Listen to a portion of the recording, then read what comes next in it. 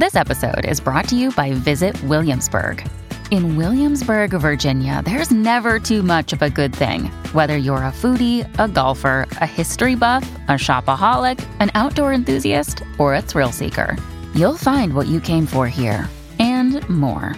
So ask yourself, what is it you want?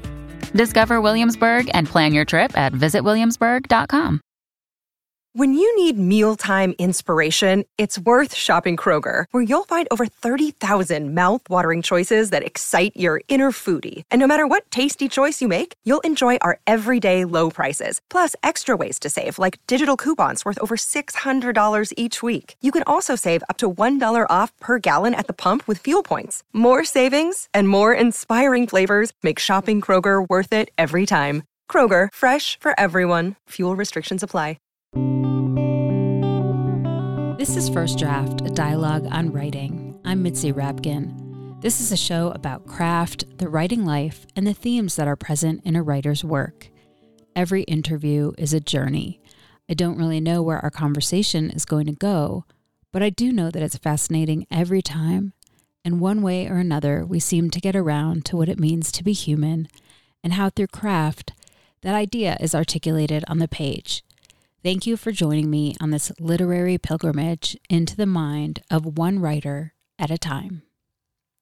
My interview today is with Maroa Yejide, author of the novel Creatures of Passage. I'm more interested in not so much what people do, but why they're doing what they're doing. To me, that's where the real story is, what drives behaviors. We'll be back with Maroa Yejide after these essential words. First, I want to say thank you for listening. The episode you're about to tune into represents 9.5 years of weekly interviews with writers on craft and the literary life. This interview is one piece of an archive of more than 380 conversations that go into depth about how writers create their work and the subject matters that obsess them. Every single week, to prepare and produce this show, I am doing 3 main tasks simultaneously. First, I'm reading and researching for the interview I'm going to do that week. Second, I'm editing and voicing the episode that will air the next week. Third, I'm contacting authors and publishers and researching the lineup for the next month and season. With this work, I lean into the values of honesty, vulnerability, curiosity, and connection. I think about them as I create this show, and I hope you can feel them in the content. I simply cannot take this time to create First Draft without listener support. So I'm asking you with all my heart to please join me on this journey by becoming a donating member of the First Draft community. You are hearing this episode today 100% courtesy of those who transformed from listeners to supporters. And I have to say, it's been hard the last few months as inflation has impacted some of my loyal patrons who had to stop giving. Won't you be willing to replace them to keep this show alive? As a thank you, my patrons receive access to cuts from the interviews that didn't make it into the final show, ad-free, pitch-free episodes, and writing tips from my guests. You can become a supporter by going to patreon.com/firstdraftwriters. That's patreon.com/firstdraftwriters. Any amount is welcome, but for $6 a month, you receive thank you gifts on a monthly basis. Please stay tuned. At the end of the show, I'll offer recommendations on an episode in the archive that is similar to the one you're about to hear. And please rate the show on iTunes and tell everyone you know to subscribe. And thank you mostly for listening and for being here with me today, right now, in this moment, and on to the show. My interview today is with novelist Maroa Yejide. Her first novel, Time of the Locust, was a finalist for the PEN Bellwether Prize and a 2015 NAACP Image Award nominee. Her most recent novel, Creatures of Passage, was shortlisted for the Ernest J. Gaines Award for Literary Excellence and was a 2021 notable book selection by NPR and The Washington Post. She is a native of Washington, D.C., where she still lives. Her novel, Creatures of Passage, takes place in 1970s D.C. and follows two twins, One is alive and one is dead. The twins have the names of the Egyptian gods Nephthys and Osiris. Nephthys is mourning the death of her brother and earns money driving a cab around the city that has the ghost of a dead white girl in the trunk. Her brother's daughter Amber and her son Dash live in a sort of oasis in the city, where Amber is an oracle, but she sees only people's deaths. Dash appears at his great-aunt's door one day amidst great danger, as there is a pedophile in his midst, and the deceased Osiris's spirit is communicating to Dash and wandering DC seeking revenge. It took Yejide 17 years to write the novel, and we began talking about that. Yeah, so, I was writing it off and on, and writers, like, at least in my case, I wrote around my life. So I wrote around marriage, I wrote around motherhood, I wrote around jobs. I started the book when our youngest son was like 4 weeks old, and I finished it when he was 17. So he was kind of the clock in our family. It was a family joke that Creatures of Passage is the fourth child. We had three boys, and the book was the fourth one. So, but the book really grew with me through the years, and it sort of morphed as the city morphed and changed along as I changed along. So, it wasn't continuously, it was just in periods, different years where I had blocks of time. I actually set it aside to write what ended up being called my debut novel, which was Time of the Locust. For me, I was never a believer in some sort of writing life that the media tends to paint for writers, where we have a cabin somewhere and we're never interrupted by anything. And in my case, that was just not the case. So I embraced all of it as I went along. And I think that's why the book has a sense of time and permanence and fleeting and gain and loss, because those were the things that were going on throughout the years as I was writing it. Do you think there was something about having your third child and being 4 weeks into his life that was almost surreal that pushed this, because there is a surreal element to the book? Yeah, absolutely. I think my husband and I had a sense that, okay, this is the last one we'll have, last child. And, every time you look into your child's eyes, I always had a sense of eternity. It's like looking into the future and extrapolating what could happen and all the wondrous possibilities. So those were the things that ran through my mind. And I think that was on my mind a lot. At the same time, I was getting older. My father was getting older. I had lost loved ones and aunties. And so at that time, I was really thinking about the line of existence that we kind of all travel. And I think that's why that ended up being a theme, looking at this child at the beginning of his life and thinking about all of the pathways that he'll go down. It's interesting that you say that it's a line of existence. One of the quotes in the book I wanted to ask you about, and then we can explain the book a little more for the listener, is it's in the beginning, and you have a character who basically sees the fate of people who will die. And this gets published in the newspaper under this column called The Lottery. And the reporter is there to talk to her. And he was thinking, like, does he get kind of freaked out by this? And he was remembering something that I think maybe his grandmother said to him. And it goes like this: we just going round and round, we creatures of passage, and we going to keep going round till we understand the loop. So I wanted to ask you about existence as a loop versus a line.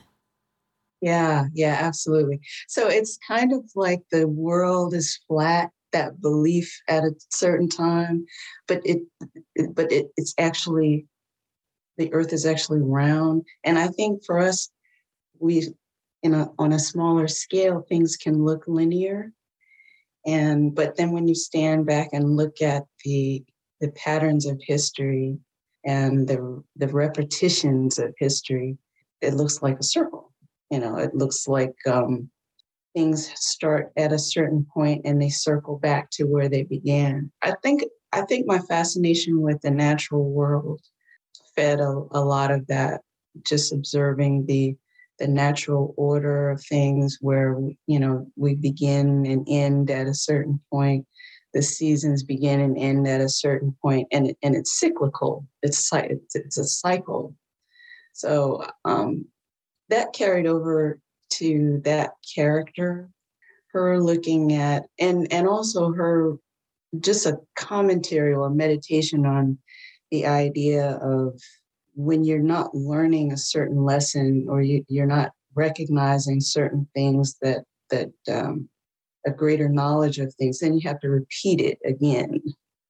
So this is what the great loop really is. In a sense, there's the hell that people may call something, the hell that people may describe as really being caught in the same cycle of destruction or the same cycle of mistakes. So that's kind of what his grandmother was referring to. I know that hell. Oh yeah, I think we've all experienced that in one way or another, where we say to ourselves, how did I get back here? How did I get here again? You think you're going in a linear fashion away from something, and then you find yourself right back at it again where you started. Creatures of Passage, it takes place in Anacostia, and it's 1977, but it feels also that it's inhabiting an interstitial space, because you have the living and the dead in the same realm. And the main character is really this woman named Nephthys, and she drives a 67 Plymouth, and she's kind of almost like an otherworldly cab driver. She appears for people when they need a ride, and she just knows where to go. And there's kind of a preternatural knowing for her of who needs a ride and when. And she's in mourning, really, is what she is. She's like a fairy person ushering people from place to place, because she was a twin, and her twin Osiris was murdered and found in the Anacostia River. And we learn throughout the book how he was murdered, but she doesn't really know. And there's this bond between them as twins. And he was murdered in a racist attack by people he worked for. And she has a niece, Amber, and she's the one who, she kind of lives almost in this, I'm envisioning it's like in the middle of the city, but it's in this very special place filled with nature. It's almost like a depression in the land, where she has this rich garden, and she has this knowing about when people will die. And she has a son named Dash, who she had a premonition or a vision that he might die. It's really disturbing for her. And Dash is just witnessed a molestation at the school that he goes to, and it's really haunting for him. And so he goes to Nephthys, who is his great aunt, who he doesn't even know, to sort of make a connection with her. And we have a lot of hauntings in the book. Dash talks to Osiris by the river. Osiris is kind of navigating his ghostly life. And we have some other characters who are very haunted by loss. So there's a lot of noise in this world from various realms, and a lot of people really suffering, trying to figure out their place in the world. And it's also very rooted in the journey of African American people in DC, and a lot of mentions and references to historical racism and what we suffer internally and in our bodies. And it's really a journey story. It really is a journey story. I chose twins because I thought it was an interesting way to show. So Nephthys is going along her journey in the land of the living, trying to help people along in their passage through their lives. And her brother is on the other side of death's door. as a spirit doing the same thing, going on his journey. So it's sort of a twin journey of these two siblings and how they both experience their existence, so to speak. In a significant way, I was trying to show the different worlds that exist in Washington, D.C., because Washington historically has a very monolithic, it's portrayed in a very monolithic way. You know, it's the government, it's the intelligence community, but it's a very vibrant city, and people live out their lives and have been here for many generations, my family included. You know, the irony is there are so many interior worlds within Washington, D.C., and often they never meet. They're like marbles spinning separately right next to each other. So this is why you can have an urban landscape like Anacostia, very challenged community with a lot of rich history, but a lot of economic challenges. But within that community, you could have these sort of natural oasis areas, like where Amber lives. I mean, that whole garden is really modeled after my grandmother's garden in Anacostia. It felt like a microclimate within this very urban setting. And so I was showing a lot of contradictions. DC is a place of great contradictions. You have incredible wonder and incredible horror right next to each other. These characters in the book are on this odyssey where they're witness to and victim of and problem solver of all of these odysseys and elements that they're exposed to along the way.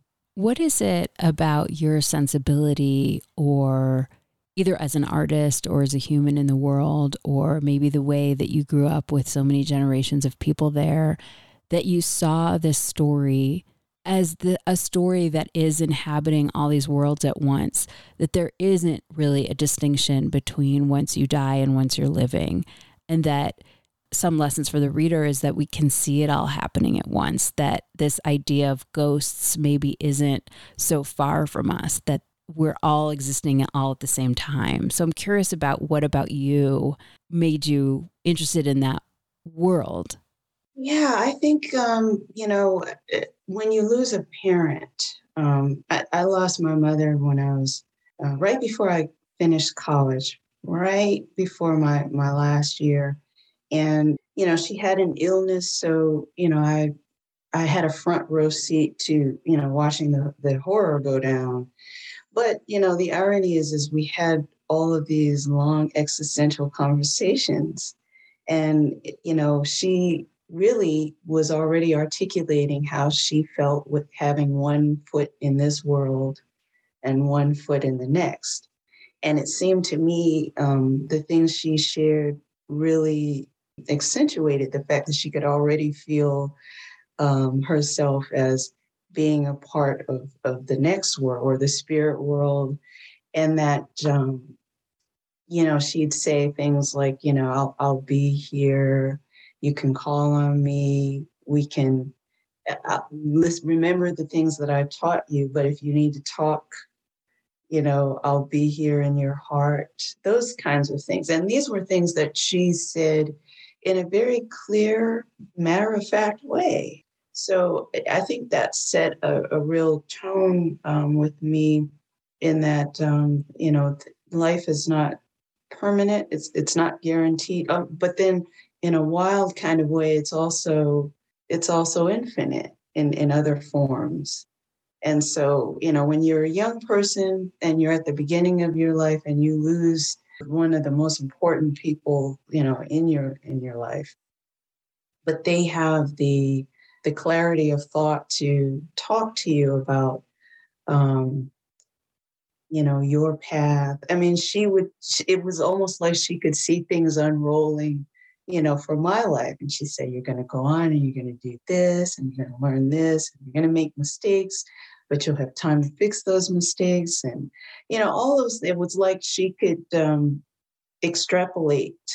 And so I think that left a watermark on me, that whole experience. when I had my own children, then there was the fascination with the beginning of life, and then what door had they come through before they, arrived here with me. Those types of things. I think probably my fascination with the Big Bang Theory and the formation of galaxies. I was always fascinated with all those kinds of things when I was a very young child. And my father always encouraged me, with telescopes and, taking me to planetariums. And, I had a rock collection and, I was always fascinated with geology. And so I got a sense that all of these things, all of these elements are somehow connected. And writing was a way for me to explore the ways that they could be connected if we could understand or if we had a way to know. That was the fun in the fiction for me. Having boys in this country, the stuff of our dinner conversation was always about what could happen to them, the dangers they were faced with, in spite of every effort we may make. And so I think that's why the center of the story is this little boy, Dash, and it's really about the community coming together, both the living and the dead, coming together to save this boy. And I think probably in a subconscious way, that's always my, mission, got to save the boy, And I think that's why there's that recurring line in Creatures of Passage, where they say, you and I know that things can happen to a boy, which is a very loaded statement and means so many different things to African-American moms and grandmothers. It's such a heavy statement. And his character really represents the future of the community, the hope of the community, and the possibilities for life. You just described so much complexity, so much, from your interest in geology to your mom, giving you this advice and being in two worlds and what young men face in this country. How did you take all that and organize it into this book? Like, how did you do that? I think it may come from, it comes from two things, I think. One is I'm very visually oriented. My mom was a painter and, she also wrote songs, but specifically painting. And I used to sit and watch her paint oil on canvas. So that was her medium of expressing, the things she observed. And I think for me, words became my way of expressing, but my process is still a painting kind of process. So the story is always this big mural in my mind, and I'm painting, I'm giving certain themes more light and more shadow, more blue over here, more green over here. It's like I write different parts of the novel at once. So it's not a linear process. It's more like a huge mural that I'm working on to try to capture this whole image in its totality. And it's kind of like you work on it and you work on it until you stand back and look at it and you say, yeah, that's what I wanted to say.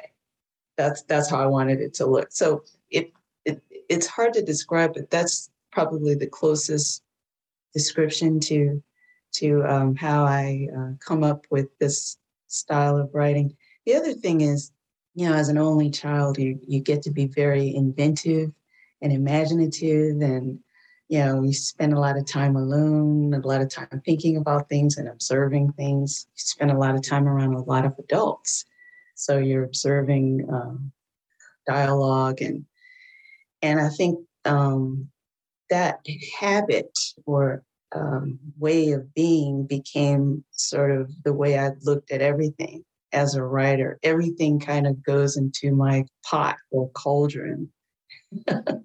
So, it could be something I hear on the metro, someone, a conversation on the subway. It could be something I observe on a walk. I read a lot. I love to read many different journals and research papers. All of those things kind of go into the mix. And then when I come to begin writing, it always starts around a single image or a single concept. And then I just build out that big mural I was describing based on that single image or single concept. So what was the first image you started writing in this book? The first image was actually a color, the color indigo.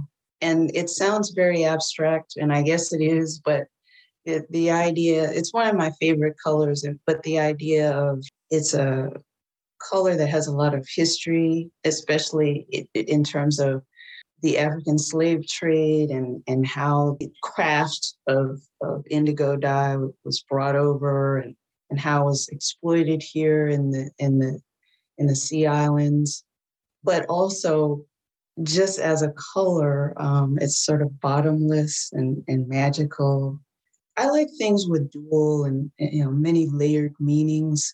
This is why Creatures of Passage also has kind of a color spectrum, a color change throughout the book. But yeah, it started really with that idea of if we could describe a color as being infinite, as being timeless, like water, like a river, like the ocean. All of those things were related to just that one color, and then the history attached to color, and then the magic and possibility of, hey, there's paths that will continue to travel. There's a ripple, one ripple moves infinitely through time. It's a very organic way that I come up with these ideas, and then once I have them down, I sort of begin to stitch them together like a quilt. And then I go into the very merciless phase of editing and revision. Does it make sense? Could this work in this particular mythology that I've created? It's, two hats. One is very creative and one is very technical and type A that I have in my mind. But the pure creative process is very much organic, and I try to keep the child inside of me alive with that, look at it through just the wonder of something and then try to describe it. I felt the colors. I really did. Like when you would talk about Osiris, and maybe because I know that Anacostia is like so muddy and brown, like I felt this sort of like brown haze around him. And you did very much describe the cobalt blue and the smoke around amber. And I felt like Nephthys was interesting because I felt she also had this sort of dark smokiness about her, but it got lighter. Like I felt like she did have the sun inside of her, but it was very masked because of her pain, and she also drank a lot. Yeah. I think, as you probably noticed throughout the book, I use very human frailties and flaws as a way to power the particular character as well. So in other words, their handicap is also their way to manage, and in some cases, their power. You mentioned color. Osiris, he's in the underworld, the afterlife, and it's a hellscape for him. So there's a lot of red and fire and amber and brimstone. And he's a very, what you call an angry spirit. But as he progresses and as he evolves, that cools, into aquamarine and then a deep blue as his understanding deepens. But yeah, Anacostia is, it's set in 1977. The story is set in 1977 because, as a 7-year-old, that was like the biggest time of wonder for me that I remember looking at things and observing things. So, and also at that time, there was still a lot that was undeveloped in Anacostia. So you still had a lot of the natural world and remnants of rural areas. For example, it's a very urban setting, but then my grandmother's house was right next to Frederick Douglass's house, which was at the foot of this hill. So you have this huge hill in the middle of all of this urban, cacophony. So it's again, the contradictions are very interesting to observe and display. And I think you see that a lot in the book. It's not all one way nor is it all another way. It's the whole tapestry. And I was really trying to do justice for the families, the generations that have lived there, and also the transients. Many people come to DC from other places and they discover that it's not what they thought. And they also discover, a new pathway for themselves based on their experiences here, because it is a very unique place. It's, that you have the phenomenon of the DMV, DC, Maryland, and Virginia. So these adjacent states function almost like suburbs. They're suburbs, really. They're satellites of Washington. And you wouldn't know that unless you lived here, and spent time here. You wouldn't realize that 5 and 10 miles over the line is still DC in everyone's mind, even though it's Maryland or even though it's Virginia. So I wanted to also paint that, the topography of Washington in terms of how it feels, not so much what the map says, but how it's experienced. Can we talk a little bit about Nephthys and who she is? As I said earlier, she is this sort of alternative cab driver who has these premonitions and knows and of who needs to be picked up. And she's really suffering from the death of her twin and also the unknown nature of how he died. And as we mentioned, she drinks a lot and she's very solitary. And she's such a good person, but also it's just covered by so much pain. Yeah, she feels guilty too. She's wishing she had done a better job, as an aunt, with her niece, but she hadn't been able to get over, the family trauma.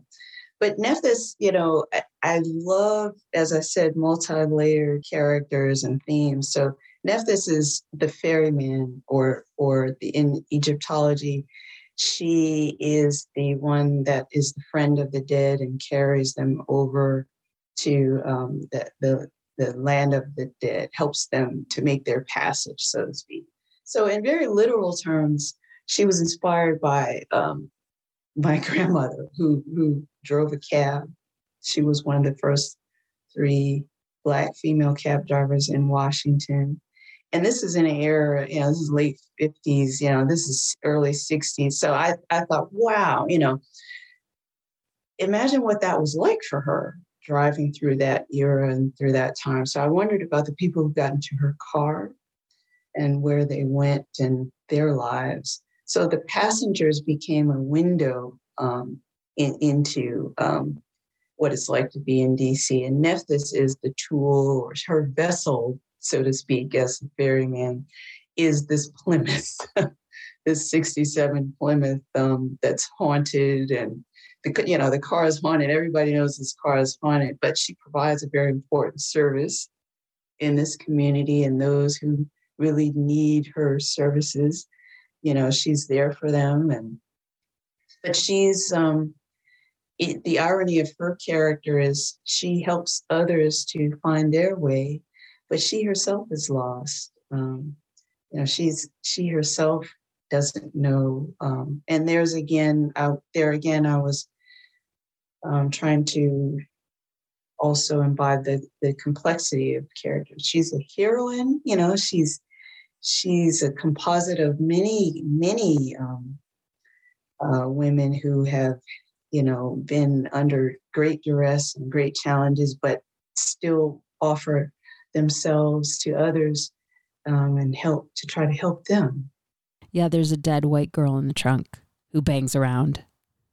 Yeah, she's the wild card. She's a wild card in the story because unlike the other passengers, she's sort of she's sort of the charm why the car is charmed itself. Never breaks down, never runs out of gas, it's never stopped by the police, and it's because of her presence there.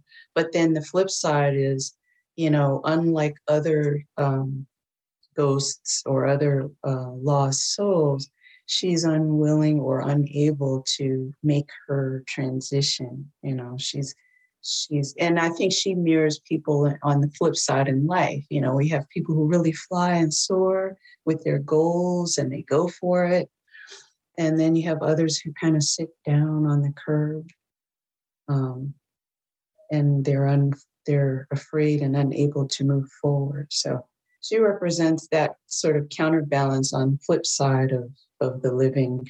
And you were talking about the guilt that she feels. So she has Amber, who is her niece, and that's Osiris's daughter, and Osiris's wife. She died from a hit and run. But when she was pregnant, and then Amber was born from that. And so the twins kind of both raised her. But after Osiris died, there was just this rift between them. And it was like, not only that Nephthys couldn't like connect with Amber, but she physically couldn't even go to her house anymore. And then Amber's like dealing with, she has this son Dash. She won't speak about the father or where he went. And she's having these visions of death. So just wanted to ask you a little bit about Amber. Yeah, Amber's like a modern day witch. She's a witch, for lack of another word. And her ability is sparked by how she came into the world. Her mother was, died in a hit and run, and she was pregnant with her at the time, very near to delivery time. So, they bring her to the hospital. She's dead on arrival, but they deliver this child nonetheless. And so the child, Amber, has sort of the death has kind of marked her literally. And this is why she has these visions and knows, that's her gift, so to speak. But it's a curse. It feels like a curse to her. And,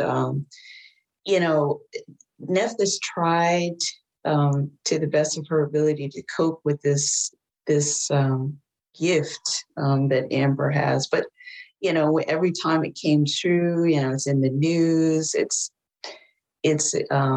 published in something called The Lottery, which is a local newspaper. But then when she would see it happen on the 6 o'clock news, when it would always come to fruition, she struggled with that. And at the core of her issue with her niece is that, wow, how all these other people died, but you didn't see how your father, was going to die. You didn't know what you were seeing in terms of your vision about your own father. So it creates this splinter in their relationship, And I think Nephthys feels a lot of guilt for resenting her own niece, about something that she couldn't understand as, a child. And I think that she represents the families that we try to maintain and try to uphold. But sometimes there's incidents or traumas that come into play that really break the tie that was there. And so really their struggle, all of the characters is, how can we, their big question mark is, how can we put this back together again? How can we come back to the place where we were, or at least find a place where we could start anew? Nephthys really struggles with whether she's got what it takes to do that, whether she's able to admit her own resentment and anger and difficulty. This is why she says, nobody's on. She's not proud of herself for how she's handled And I think the counter to that is the young girl, Rosetta, the young prostitute in the story. She can't save her niece. So in a way, she tries to have a bond with this young girl, hoping that maybe she can somehow save her. So there's a lot of dark irony in Creatures of Passage and a lot of duplicity in what the characters are either admitting or not admitting quietly to themselves. There's so much darkness in general, but it's not, none of it is gratuitous. It's just a reflection of the world that we live in. It's a reflection of this racist culture. It's a reflection of the origins. It's a reflection of that fear that you have as a mother of a Black boy. It is death. It is dastardly murders, predation on children. And you're so smiley as a person. How did you hold all this? And I don't want to sound naive because you have to hold it every day. Oh, yeah. But I think I know what you mean in terms of the question. Fiction, I think writing can be a real outlet for processing or trying to understand the world around you. But I think, there is a lot of darkness. And as a writer, I had to go to some very, very dark places to try to describe some of the truths that these characters experience. And yeah, that was not easy. Mercy Ratchet's character was not easy at all to write, to deal with, to imagine. And then even the research that I did, I love researching. So I read a lot of things about pedophilia and pedophiles and listened to what they had to say, listened to their point of view. And it was really, really, really difficult. Very dark. It was like being down in this well that you're trying to climb out. You can't get out the well. But I'm more interested in not so much what people do, but why they're doing what they're doing. To me, that's where the real story is. What drives behaviors, good and bad. What drives each of the characters in the book to do the things they do, and what drives them to run away from the things they're running away from. I think you can get away with that in literary fiction because it's very much concerned with the interior dialogue, the person, the character. And I was always interested in the interior dialogue that we have with ourselves, the things that people don't say. To me, that's where the real dialogue is, what they're not saying out loud. What they're thinking about in the quiet in the dark by themselves. These are the things that really are beneath the surface, I think, of human behavior. And so if you're going to deal with difficult subjects that are in the book, it's really a meditation on Washington, D.C., which is a meditation on the United States. And you cannot talk about the United States without talking about Washington as a city. And you can't talk about Washington as a city without talking about the African-American community, because it's such a huge piece of the history of the city, the flavor of the city. And it's also a barometer when you look at gentrification and all the changes that have taken place over the years in Washington. You can then get a sense of it's a microcosm of what happens nationally as well. And then also it's very interesting to show the light and the dark, the good and the bad of Washington, because when you travel and go to other countries, I think it's important to step back and look at the United States as a country among many countries. And, this is why you have the different language that I use, the empire language. It's an empire among other empires that have risen and fallen. And if you look at it in the larger scope of time, I think if you look at anything in a larger scope of time, I think you can get a deeper understanding of some things and get a greater perspective and context, of many things that may impact you on a daily basis or within your lifetime. But then you're realizing that this all fits into a much larger rubric that started or was built before you were born. So those are, those are the things that run through my mind in constructing the landscape of the book for Washington, D.C. And I really wanted to show, all of our stories and all of their majesty and all of their horror. I think that's a more honest take, at least a richer take, at least, to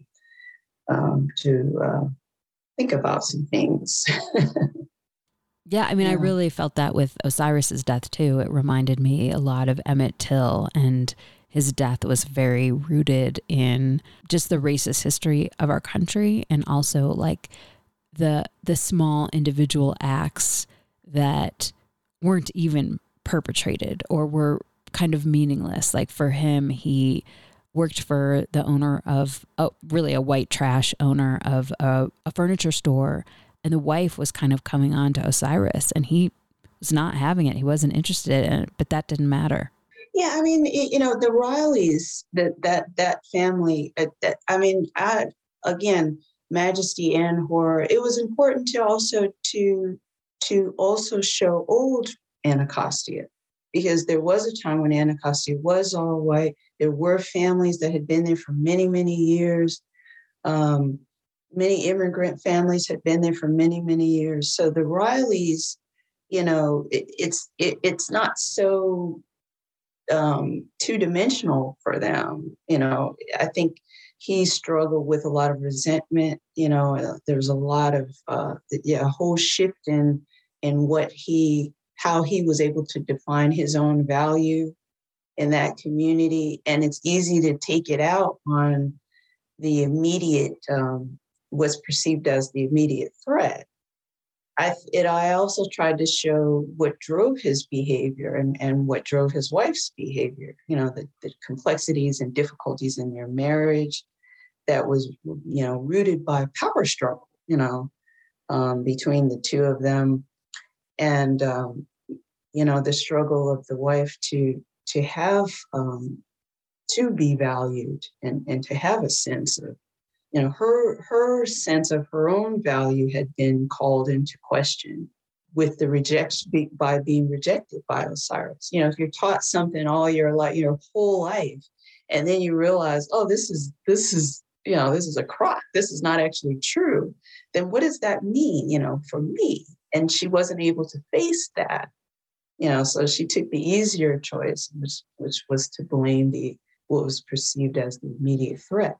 But I think, for me, that was an important element to show, old Anacostia versus the Anacostia that evolved into these, through the 50s and 60s and the 70s. And I think the refrain of many years later throughout the book, I had a lot of fun with that, because the reader can know some things that the characters don't know. Simply because we're reading this, the reader is reading this story in this current era, this current time. But that character doesn't know that, and I think that's true for us now in this era. We have no way of knowing many things that are coming down the pike. For us, we only know what we can know in this era. And so I think that, again, with Osiris, he's the counter to Nephthys as her twin.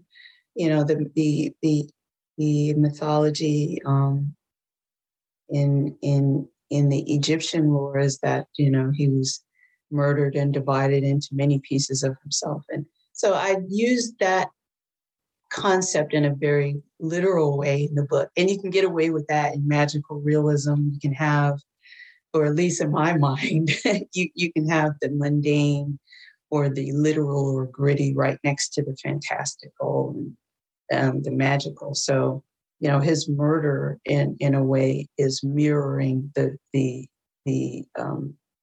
the Egyptian myth, and same thing for Nephthys. I gave some of the characteristics of those deities, but played with how it would play out in a urban setting or a literal real world setting. It's difficult to say urban setting when you're talking about Anacostia, because it is a very interesting, it has a lot of historical landmarks and a lot of river, it's divided by rivers. So it's almost like an island compared to the rest of Washington, D.C. It's divided by rivers and bridges.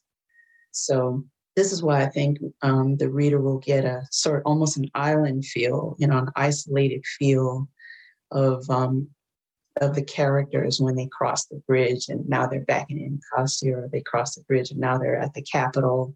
It's two different worlds. And I remember as a kid, our family church was on this, it's still there, but it was on this huge hill, and you could look out and there was this panoramic view. You could see the monument and all of that. And it really did feel like an empire far, far away. So for the characters, it's Washington, but it's, they feel very separated from the empire, so to speak. Is there anything else about this book that you want to talk about that I didn't ask you?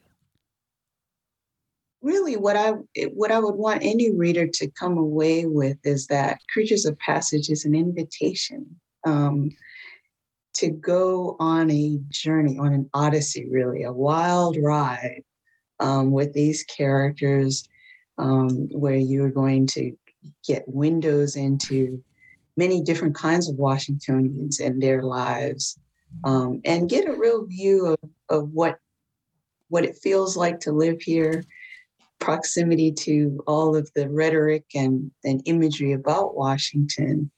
I think that would be my greatest hope, that the author would, that the reader would come along with me on this journey through time. And I think because of the way it's written, there are many things that the reader would recognize wherever they lived, about human behavior, about human challenges, about the hopes for people who are struggling with something. Sometimes the victory is really in just moving forward, the commitment to move forward and to carry on anyway. And that's ultimately the message of Creatures of Passage, that we're all on this big, great ship we call the Earth, floating through, time and space. We're all in this together. And I think by understanding, taking a moment to look at something through someone else's eyes gives a greater view into the greater experience of all of us. Can you read a passage from another author that influenced you as a writer? Oh, sure. So, of course, there's so many. It was hard for me to pick one. It really, really was. I have so many authors that mean a lot to me. But I think because of the magical realism, I'm going to read from Gabriel Garcia Marquez's 100 Years of Solitude. And it's really just the very beginning, which I remember reading this thinking, there's another way of looking at the world. There's another way of putting one thing next to another in a story. Many years later, as he faced the firing squad, Colonel Aureliano Buendia was to remember that distant afternoon when his father took him to discover ice. At that time, Macondo was a village of 20 adobe houses built on the bank of a river of clear water that ran along a bed of polished stones, which were white and enormous, like prehistoric eggs. The world was so recent that many things lacked names, and in order to indicate them, it was necessary to point. I always thought, my goodness, the world was so recent. And that was almost like an otherworldly way to talk about a new earth, where in a time where none of us would have existed.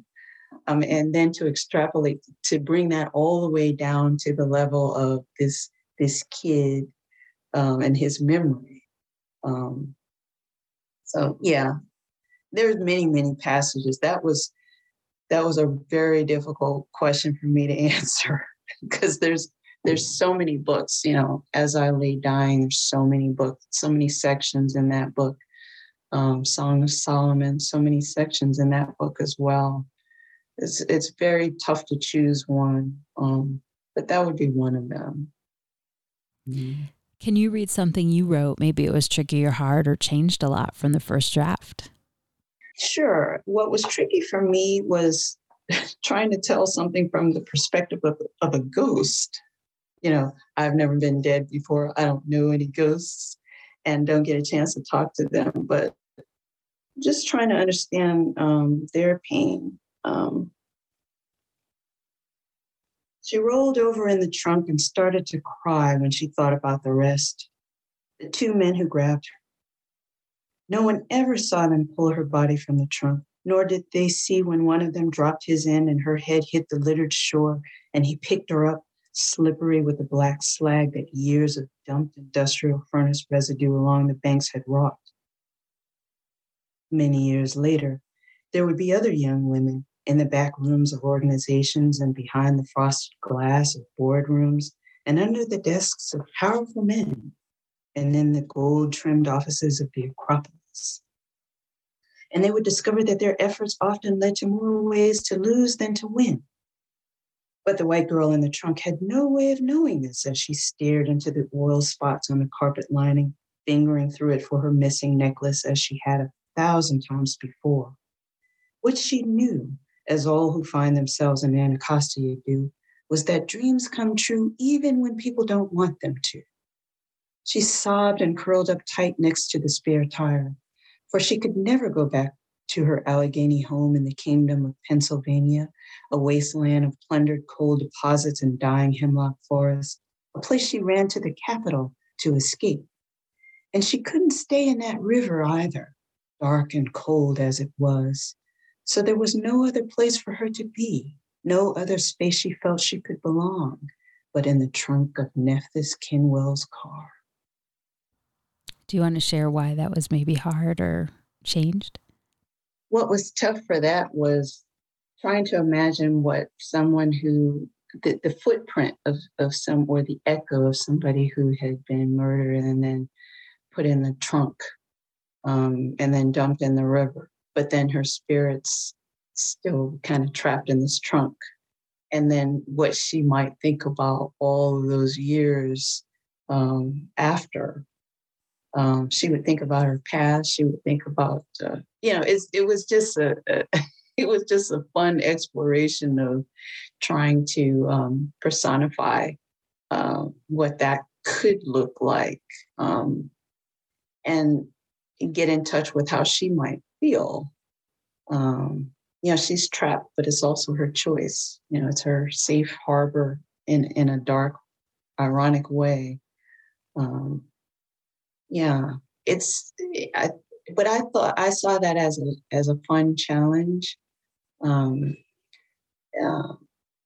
again, there's that fluidity between the living and the dead. So in my mind, there would be no real distinction between how a ghost, the regrets that a ghost might have, or the difficulties or sorrows that a ghost might have. There would be little difference between that and someone who is living. Where do you write? It depends on the story. It depends on the book. So, Time of the Locust, I wrote a lot of that in the tub because my kids were a lot younger. And that was the only place that I could really have, I could have a 2-hour block or, it was a rule in our house, Mom's in the tub. So I had a 2-hour block uninterrupted. So I wrote a lot of that in the tub with a gel pen and and a clipboard. Creatures of Passage, I wrote a lot of that at my desk in the wee hours, 3 and 4 o'clock in the morning, and also on trails. I would work out a lot of chapter concepts on nature trails and, Rock Creek Park trails. So I was surrounded a lot by the natural world as well, writing Creatures of Passage. So there's no cabin, in the woods for me. There's no mahogany desk, or roaring fire or anything like that. It's just, my desk and the blank screen, the computer. My mind is so rich with so many landscapes. I really don't need much around me because there's so much going on inside. But on a practical level, it's pretty standard where I work. Again, it depends on the story. I'll work through some things, in places outside, but then when it gets down to the actual writing it out, I'm in front of my computer. What do you do, or where do you go to get away from writing? It's tough, right? I don't think I ever really get away from writing, and it's not something I ever want to get away from. I enjoy it. But I think I've embraced other tasks as a way to get away from the mechanical, stiffness of sitting and typing. So I enjoy cooking. I take these long, super long meditative walks, and I'll think about a whole lot of other things. And sooner or later, a writing idea will creep into my mind. And I just love that, so I say, when I get back, I'll jot that down and then work on it later. I try to be constructive about it, go exercise, mix it up. I mean, life takes you away from writing anyway. There's the constant interruption of life, things you have to do, responsibilities, the fun of family. Those are all things that take me away from writing anyway. At the same time, they inform my writing, so I never resent it. Who do you show your work to first to get feedback?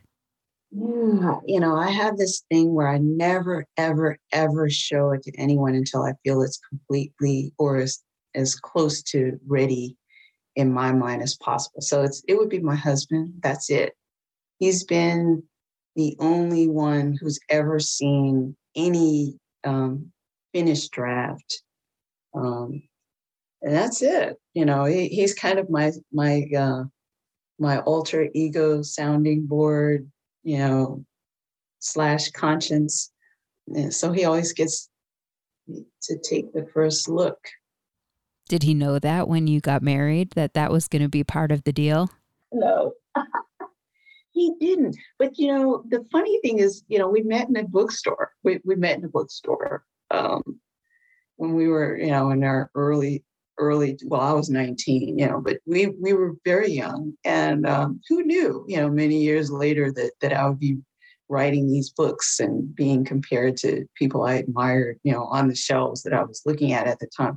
But he did always say that, you're a scribe. I think you have an eye. Yeah, he always did notice and comment on that. But no, he didn't realize at the time that he would become my very first editor, my very first reader for everything. He loves it though. It's a real thrill. And he always says he feels honored to be the first one to read something. How have you dealt with rejection? I've had to say to myself, listen, writing is subjective and reading is subjective. And people bring their judgments and opinions and feelings and experiences to the page when they read something.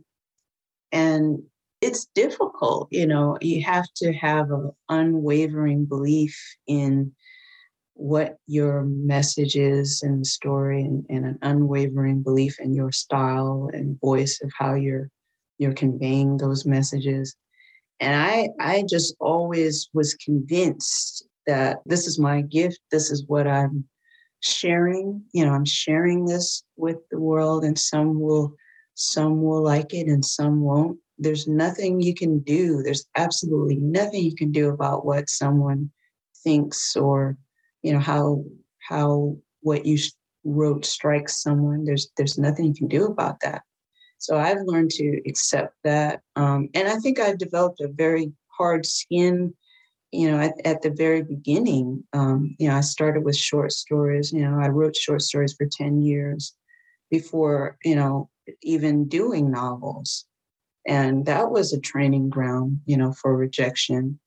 And then with the first book, Time of the Locust, I saved, I have a rejection folder, and I saved everything. I saved all of them, all of the rejections. Those are my scars, and I'm proud of them. And, I can look at them and say, yep, but I'm doing this anyway. Yep, you thought this. However, this is what I'm saying regardless. So I think any writer would have to know that rejection is part of it. And probably what's helped me the most is I'm able to block everything and everyone out when I'm writing. I don't write for an audience. That I don't think about the reader at all when I'm writing. I'm only thinking about the world that I'm building, the messages that I'm trying to convey, the experiences of the characters. And I think you have to look at rejection the same way. Once it's out in the world, once you write something and put it out in the world, it becomes a creature of its own. It's on its own. There's nothing I can do at this point. What is your favorite word? Magic. That's an easy one. Magic. Magic's my favorite. Well, thank you so much for your time and this beautiful book and this conversation. I'm really, really honored. Thank you so much. This has been a real delight.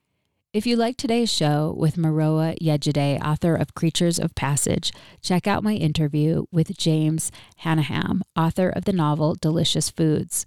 We talked about presenting a story out of order, human exploitation, addiction, and violence against Black lives. You can find that interview in the entire First Draft archive of more than 380 interviews at firstdraftwriters.com. You can stay tuned to First Draft on social media on Facebook, Twitter, and Instagram. Just look for First Draft ADOW. You can email me at firstdraftwriters@gmail.com anytime. Remember, there are plenty of extras for becoming a member and donating to First Draft, including access to pitch-free, ad-free content, as well as cuts from the interviews that didn't make it into the final show, writing tips from my guests, books, and more. Join me as I reach for honesty, vulnerability, connection, curiosity, and insights on craft with each episode. I can't tell you enough how much each and every single dollar counts to keeping this show alive. The first tier of support is just $6 a month, so please go to patreon.com/firstdraftwriters. Coming up in the next few months on First Draft, interviews with Peter Orner, Elizabeth Strout, and Katie Standifer. I want to send out a huge thank you to my patrons for making this interview happen. Your support makes First Draft a dialogue on writing a reality every week. Please stay healthy and safe. The theme music for First Draft was produced and performed by Murph Mahaffey. I'm your host and producer, Mitzi Rapkin. Thank you for listening.